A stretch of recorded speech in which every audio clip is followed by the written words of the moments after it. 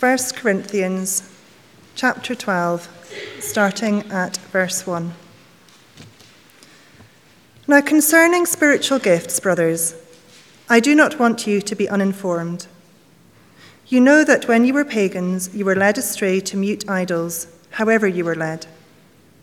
Therefore, I want you to understand that no one speaking in the Spirit of God ever says, Jesus is accursed, and no one can say, Jesus is Lord, except in the Holy Spirit. Now there are varieties of gifts, but the same Spirit. And there are varieties of service, but the same Lord. And there are varieties of activities, but it is the same God who empowers them all in everyone. To each is given the manifestation of the Spirit for the common good. For to one is given through the Spirit the utterance of wisdom, and to another the utterance of knowledge according to the same Spirit, to another faith by the same Spirit, to another gifts of healing by the one Spirit, to another the working of miracles, to another prophecy, to another the ability to distinguish between spirits, to another various kinds of tongues, to another the interpretation of tongues. All these are empowered by one and the same Spirit, who apportions to each one individually as he wills. For just as the body is one and has many members, and all the members of the body, though many, are one body, so it is with Christ. For in one Spirit we were all baptized into one body. Jews or Greeks, slaves or free, and all were made to drink of one Spirit. For the body does not consist of one member, but of many. If the foot should say, because I am not a hand, I do not belong to the body, that would not make it any less a part of the body. And if the ear should say, because I'm not an eye, I do not belong to the body, that would not make it any less a part of the body. If the whole body were an eye, where would be the sense of hearing? If the whole body were an ear, where would be the sense of smell? But as it is, God arranged the members in the body, each one of them as he chose. If all were a single member, where would the body be? As it is, there are many parts, yet one body. The eye cannot say to the hand, I have no need of you, nor again the head to the feet, I have no need of you. On the contrary, the parts of the body that seem to be weaker are indispensable, and on those parts of the body that we think less honourable, we bestow the greater honour, and our unpresentable parts are treated with greater modesty, which our more presentable parts do not require. But God has so composed the body, giving greater honour to the part that lacked it, that there may be no division in the body, but that the members may have the same care for one another. If one member suffers, all suffer together. If one member is honoured, all rejoice together. Now you are a body of Christ and individually members of it. And God has appointed in the church first apostles, second prophets, third teachers, then miracles, then gifts of healing, helping, administrating, and various kinds of tongues. Are all apostles? Are all prophets? Are all teachers? Do all work miracles? Do all possess gifts of healing? Do all speak with tongues? Do all interpret? But earnestly desire the higher gifts, and I will show you a still more excellent way. Our Father in heaven, we know that we are weak, but you are strong. And so we pray that you'd help us all work together to listen to you tonight. Help me to be clear. Help all of us to have open ears and hearts and reflect on what you're saying. And we pray that this wonderful chapter would help us to keep growing as the body of Christ. In Jesus' name, amen.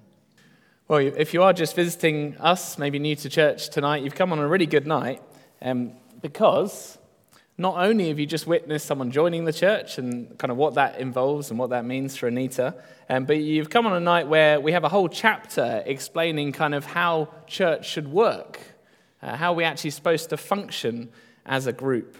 And actually, if you've been a Christian for a long time, you may be aware that the issue that the chapter starts with, so have a look down on page 959 if you've got a church Bible, chapter 12, verse 1.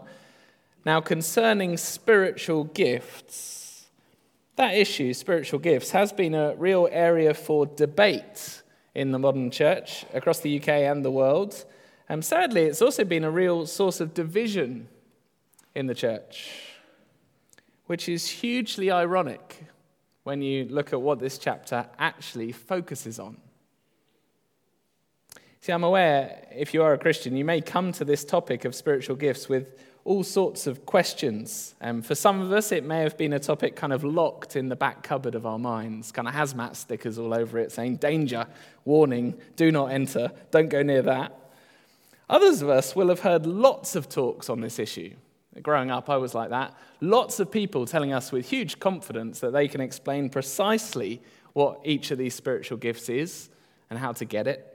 The method, that if you're not doing that, you're missing out on Christian living, you're missing out on spiritual life.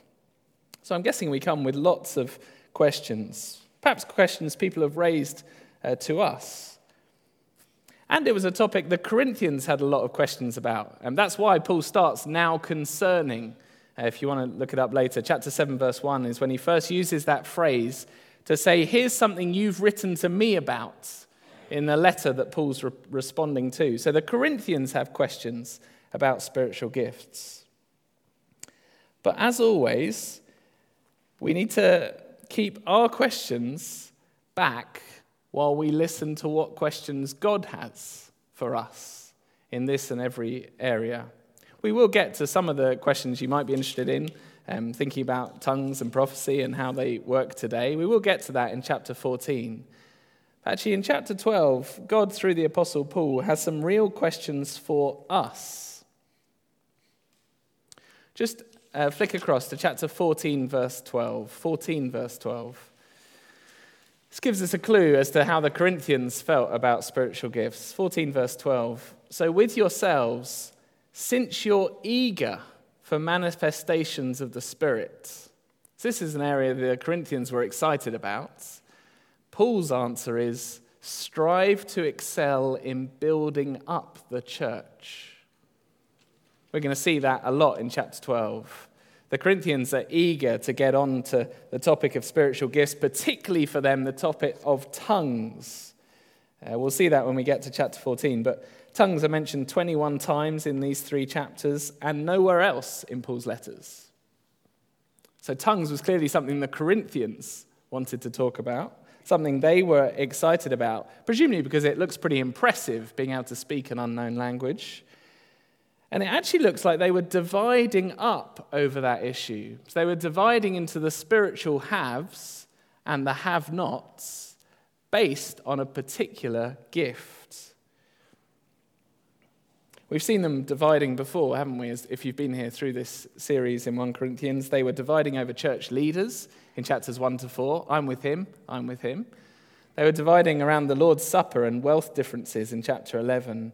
And now they're dividing over who is really spiritual, who really has the power of the Holy Spirit working in them.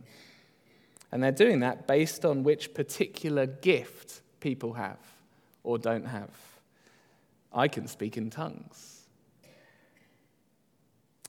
That is not just a first century problem. When I was a teenager, I still remember it. I was in a tent and someone asked me at a Christian summer festival whether I'd ever spoken in tongues. And at the time, my answer was no.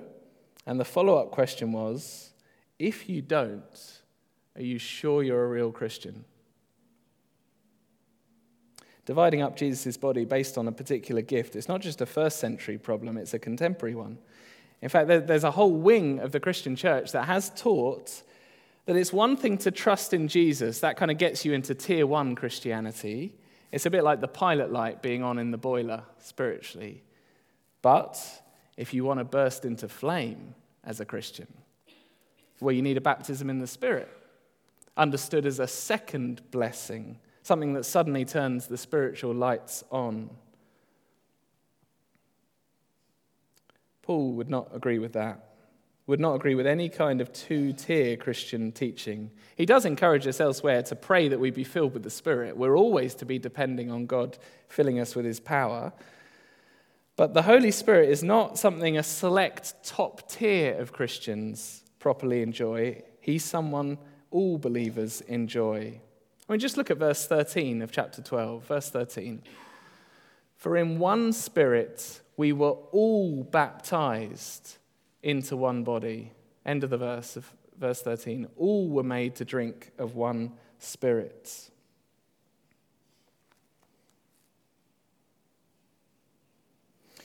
You'll see on the back of the handout an outline of where we're going. And Paul starts off with what will sound like a very, very basic point. Verses 1 to 3, our first point. It sounds like a very basic test of what's spiritual. And the test is what's being said about Jesus. This might seem like a slightly odd place to start. If you look at it, they're asking about spiritual gifts, verse 1. And Paul wants to take them back to the kind of ABC. They're wanting to talk about tongues, but Paul says, well, let's just back up a bit about spiritual gifts. Let's just get some basics on the table. And the absolute basic one is here in verse 3, this ABC reminder of how to discern whether someone is spiritual or not. Verse 3, therefore I want you to understand, no one speaking in the Spirit of God ever says Jesus is accursed, and no one can say Jesus is Lord except in the Holy Spirit. This is a really basic kind of point. I imagine Corinth was sitting there thinking, yeah, we know this, come on. Actually, verse 2, Paul does remind them, I think to humble them, that in the past their spiritual discernment hasn't been brilliant. Like just a few years ago, they were worshipping pagan idols. And so he wants them to get the absolute basics straight. The test of whether someone is speaking in the Spirit of God is, what do they say about Jesus? That's the test, the real test of spirituality. Of course, that fits exactly what Jesus Christ himself taught about the Holy Spirit when he was on earth. So in the upper room before he died, he said to his disciples, when the Helper comes, whom I will send to you from the Father, the Spirit of truth, who proceeds from the Father, he will bear witness about me. Later he says, when the Spirit of truth comes, he will glorify me. And so here we are in 1 Corinthians 12. The test of someone who has the Spirit and is speaking by the Spirit is that they'll say, Jesus is Lord. They'll speak of Jesus and his lordship.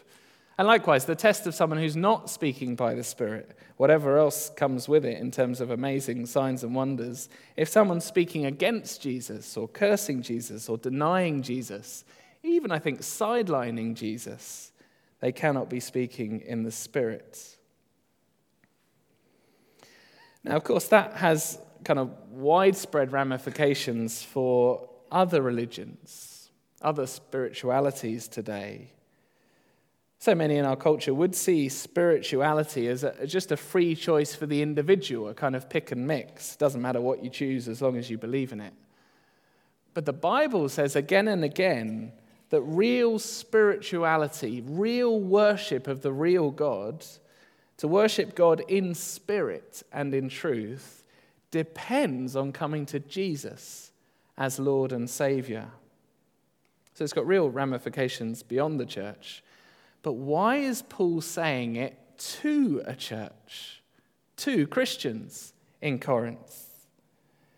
Isn't that Jesus test it's just too low a bar, too kind of basic to decide who's spiritual in a church? I mean, doesn't it basically include every Christian? Doesn't every Christian say Jesus is Lord? That's the point.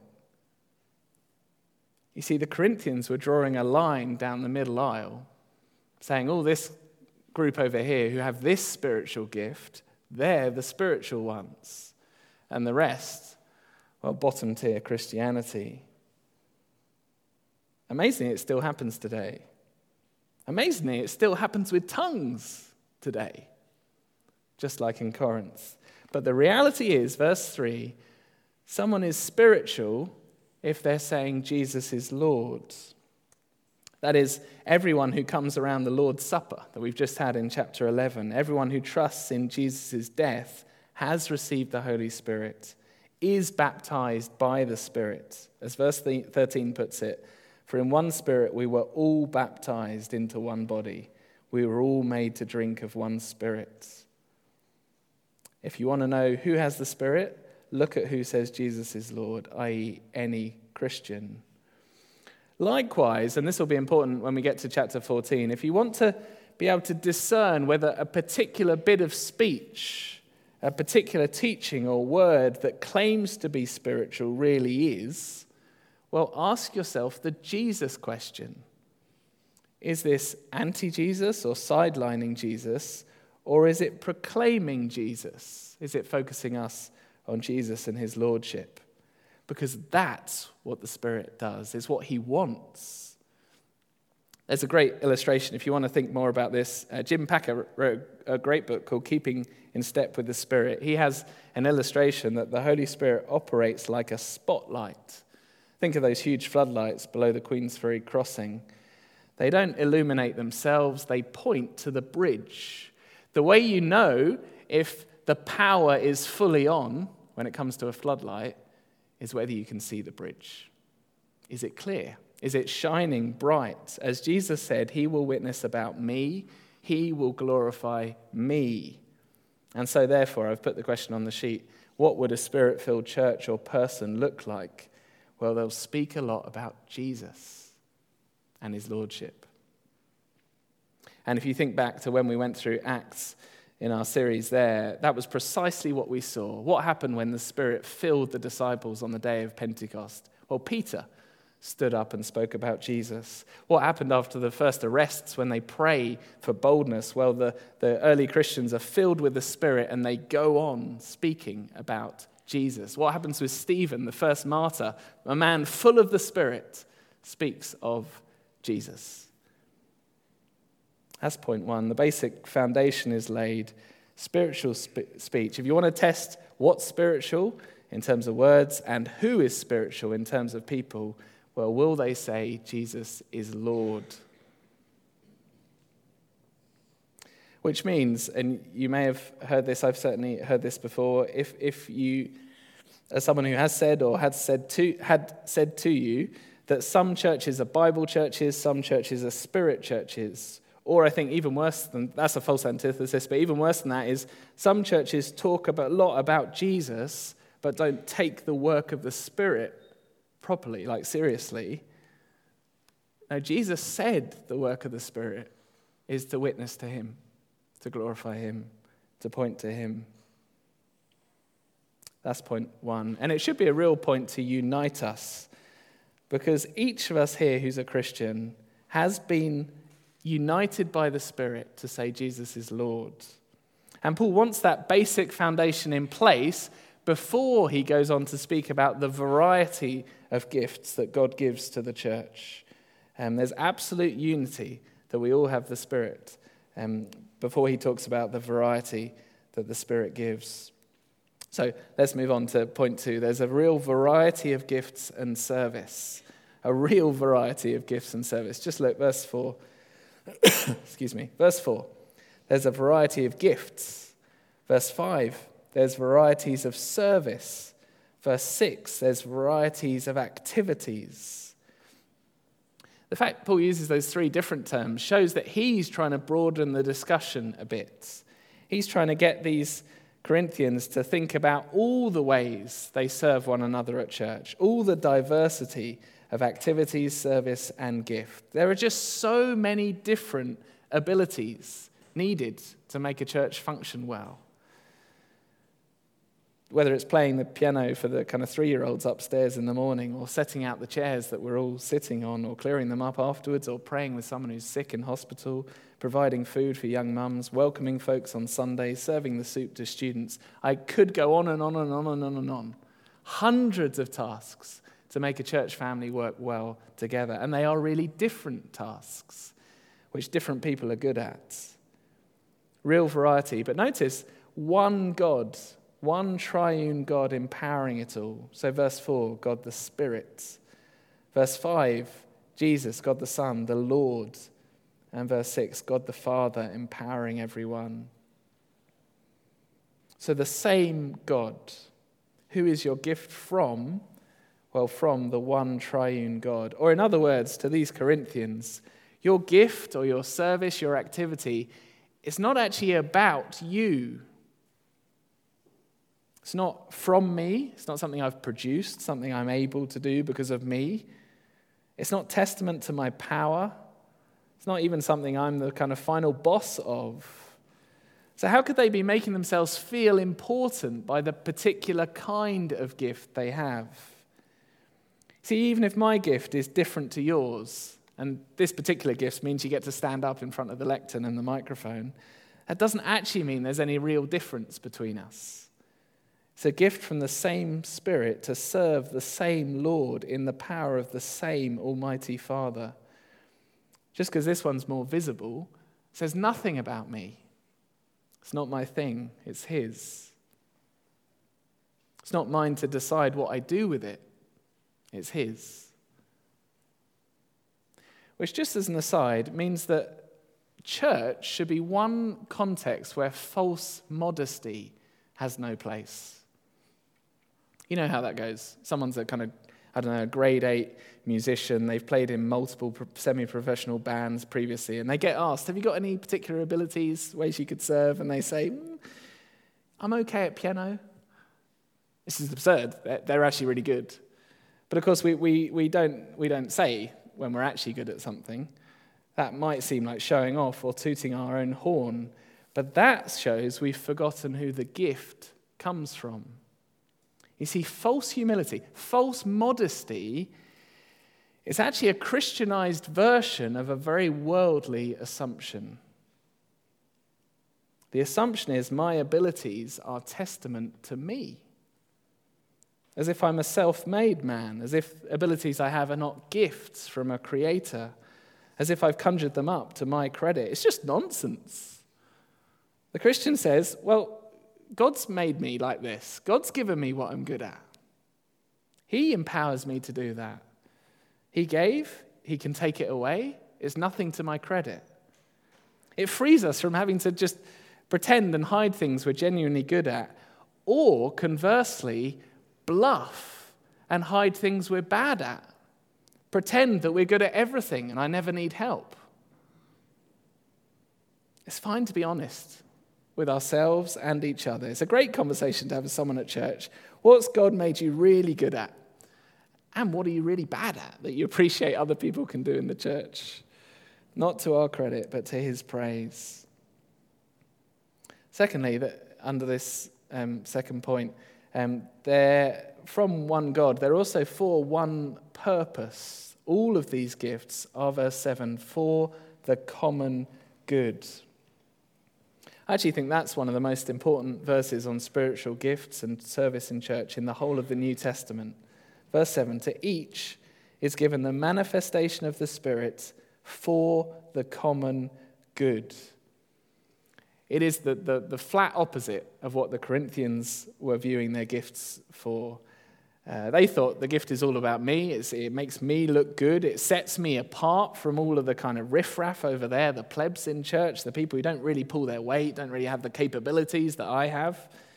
No, the only reason God's given me that gift, you that gift, all the variety of gifts, the only reason is for the good of everyone else, for the good of building up the church. Spiritual gifts are not to make me look or feel special, but to build us all up.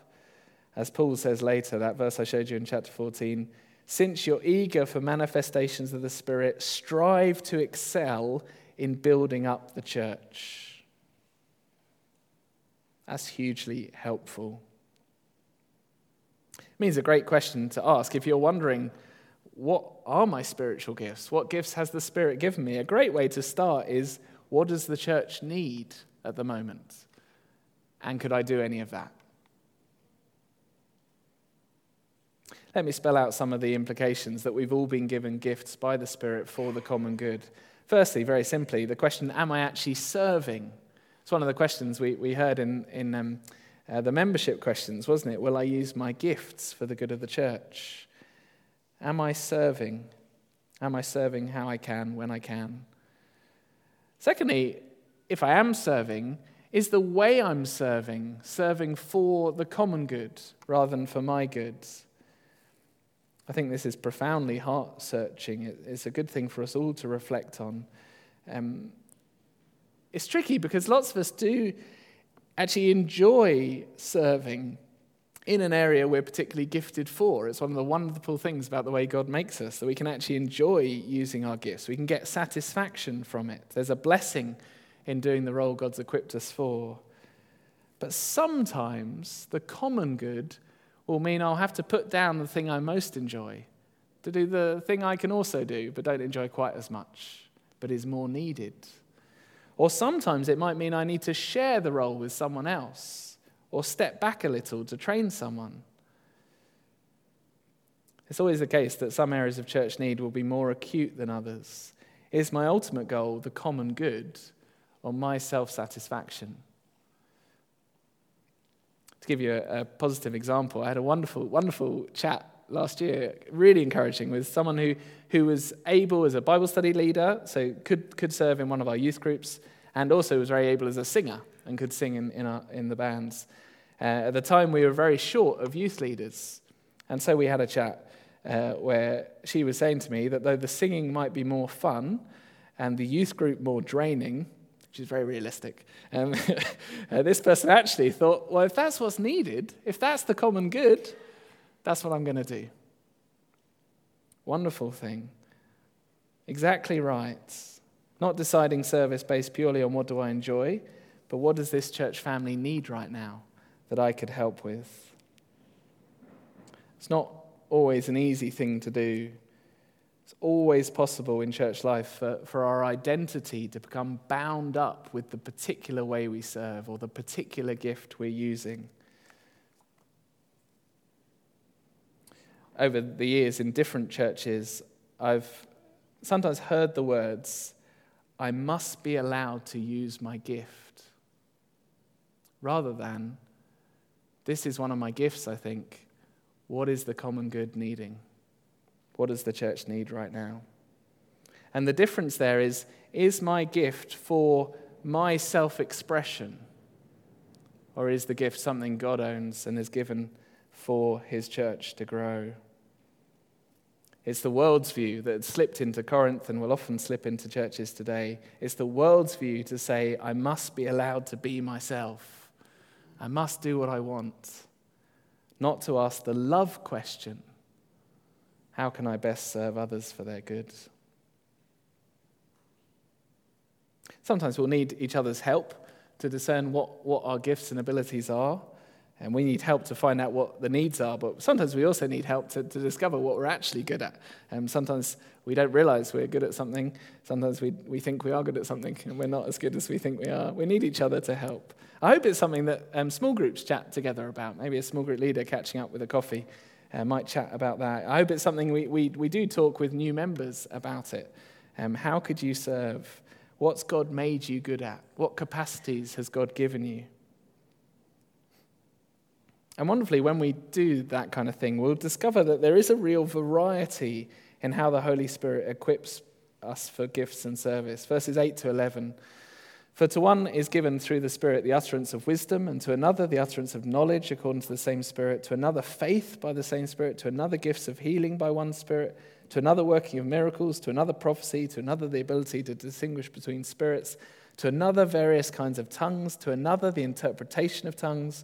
All these are empowered by one and the same Spirit, who apportions to each individually as he wills. I mean, just note the variety there is again. There really are all sorts of different gifts and service. And don't think that's the complete list. You actually get another list in verse 28. 28 to 30 is another list. And it's not, even those two put together isn't a comprehensive list of the gifts that the Spirit gives. Elsewhere in the New Testament, like Romans 12, 1 Peter, you get other lists, and not all the lists are the same. So this isn't a kind of checklist of, right, we must have this list of gifts and no others. This is the definitive, prescriptive, must have these gifts in every church. No, I think Paul's picked some of these, some of them because they're the ones that Corinth are particularly excited about, some of them just to show the huge variety. So some of the first list in 8 to 11 are really spectacular. Some of the second list, less so. Verse 28, gifts of healing, spectacular. Helping, unspectacular. Administrating, various kinds of tongues. A whole mixture of gifts, a whole variety of gifts. Now, the reality is some of those phrases are quite hard to pin down. We'll think about tongues and prophecy in 2 weeks' time.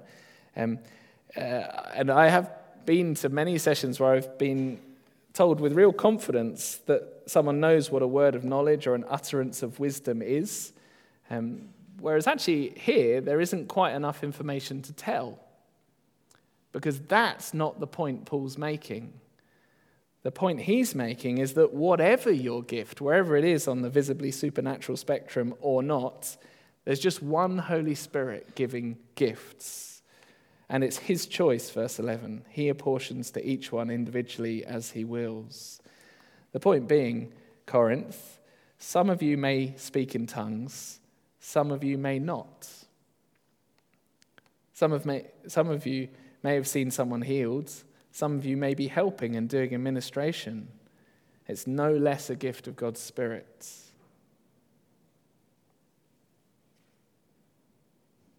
I wonder if we really believe that. That the gifts are all equally empowered by God, equally valuable and necessary. Doesn't matter if it's up front or behind the scenes. Doesn't matter if it involves teaching the Bible or sorting out practicalities. Doesn't matter if it serves those in crisis or those who are doing fairly well. Doesn't matter whether it's evangelistically facing or inward looking to build up the church. Doesn't matter whether it's visibly impressive or invisibly prayerful. Doesn't matter whether it's verbal or silent. Doesn't matter whether it's physical or mental, financial, practical, relational.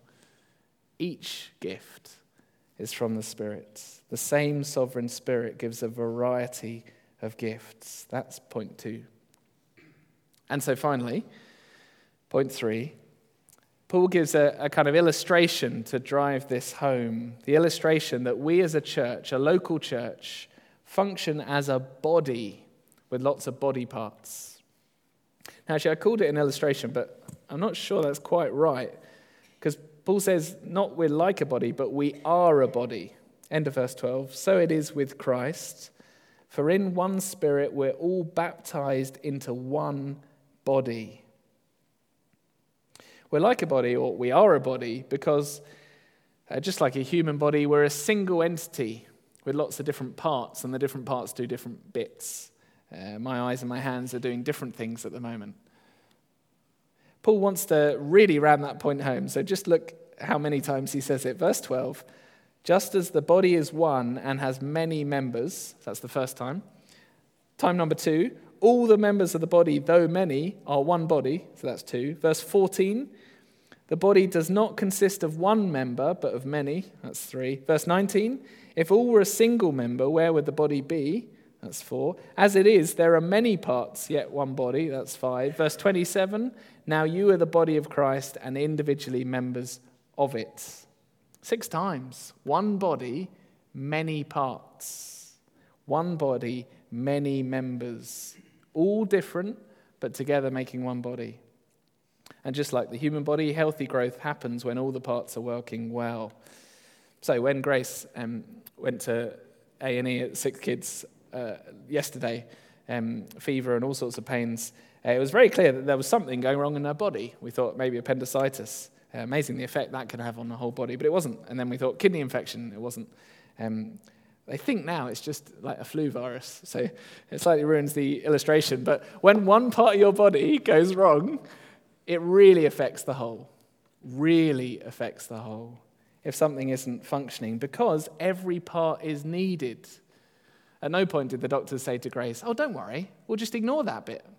Just plow on without it."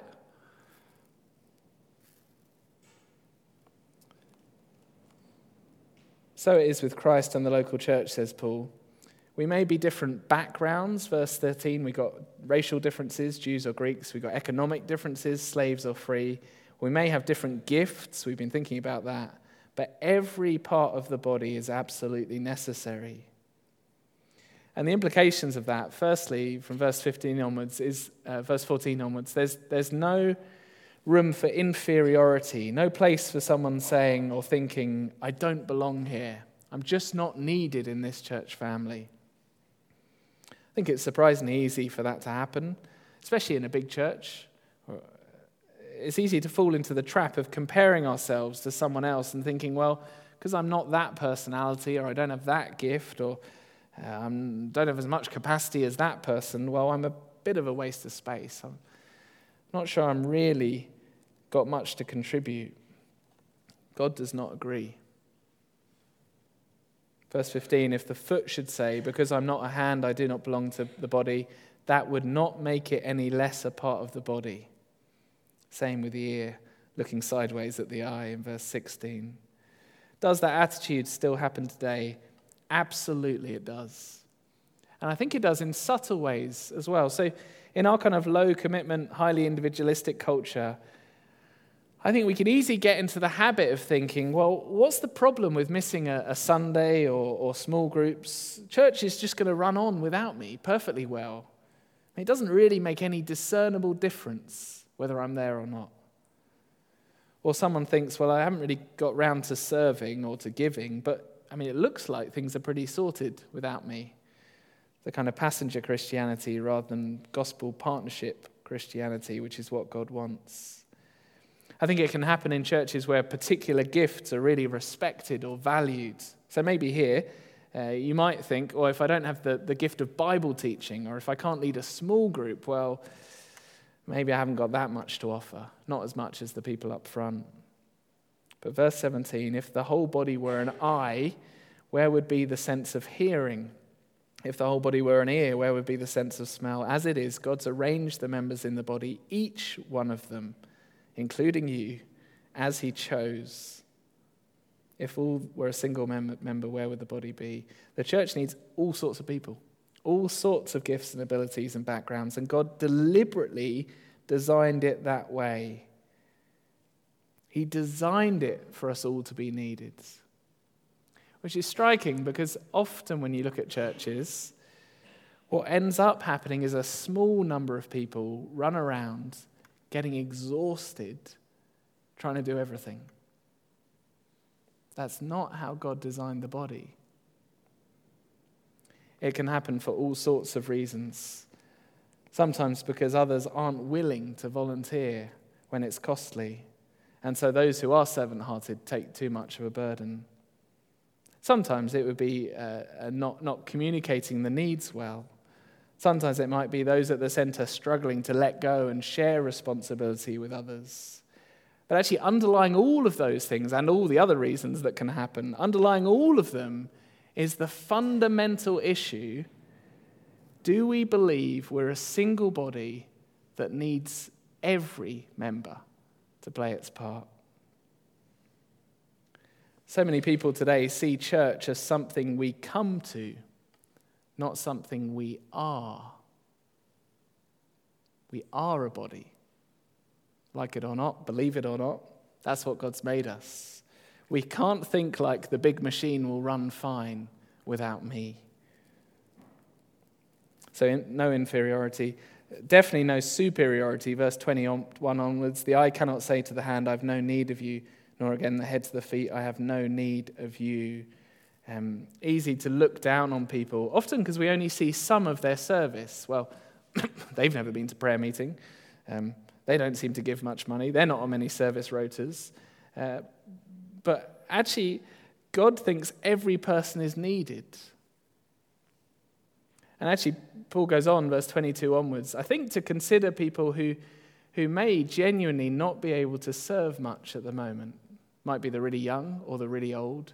Might be those going through sickness or other struggles, emotional or mental exhaustion, spiritual battle, people struggling with work or family or caring for relatives. And he says, in a church body, you don't just leave them behind. You don't just kind of cut them off like dead weights from a hot air balloon so the strong can all just power up into the sky. No, we're one body. To not care for a suffering member is the equivalent of amputation. We're one body. It's non-negotiable that we care for every body part, however productive or otherwise they may seem to be. God's plan is for church not to run like a business, but not even actually just like a family, but a body. Verse 25, that there may be no division in the body, but that the members may have the same care for one another. If one member suffers, all suffer together. If one member's honored, all rejoice together. It's a wonderful vision. It is such a different vision from society around us, where it's everyone for themselves, where it's keep my problems to myself, don't be a burden on others. No, God wants us to be a burden on each other, to share the burden. And let me say, we're one of the families in church who are sometimes pretty weak, and it is such a blessing to have people looking after us, even this weekend.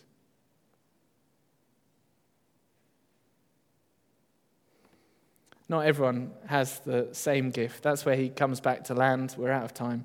But that list of questions, verse 29, are all apostles, is expecting the answer no. Are all prophets? Expecting the answer no. Are all teachers? Expecting the answer no. Do all work miracles? No. Do all possess gifts of healing? No. Do all speak with tongues? No. Do all interpret? No.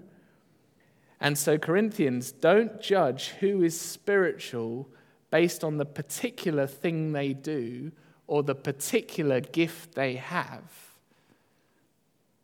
Anyone who says Jesus is Lord has the Holy Spirit, is part of the church family. Every Christian has the Spirit. And so every Christian is needed to serve, to get a body growing. Let's pray. Our Father in heaven, we thank you even tonight as we gather as church this evening.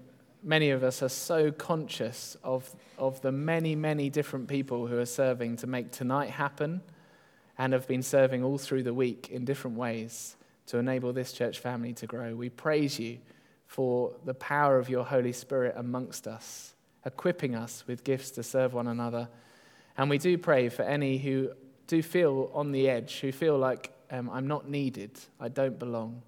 Please, Lord, would you help us and them to include them in service in this particular church family. We pray that in Jesus' name. Amen.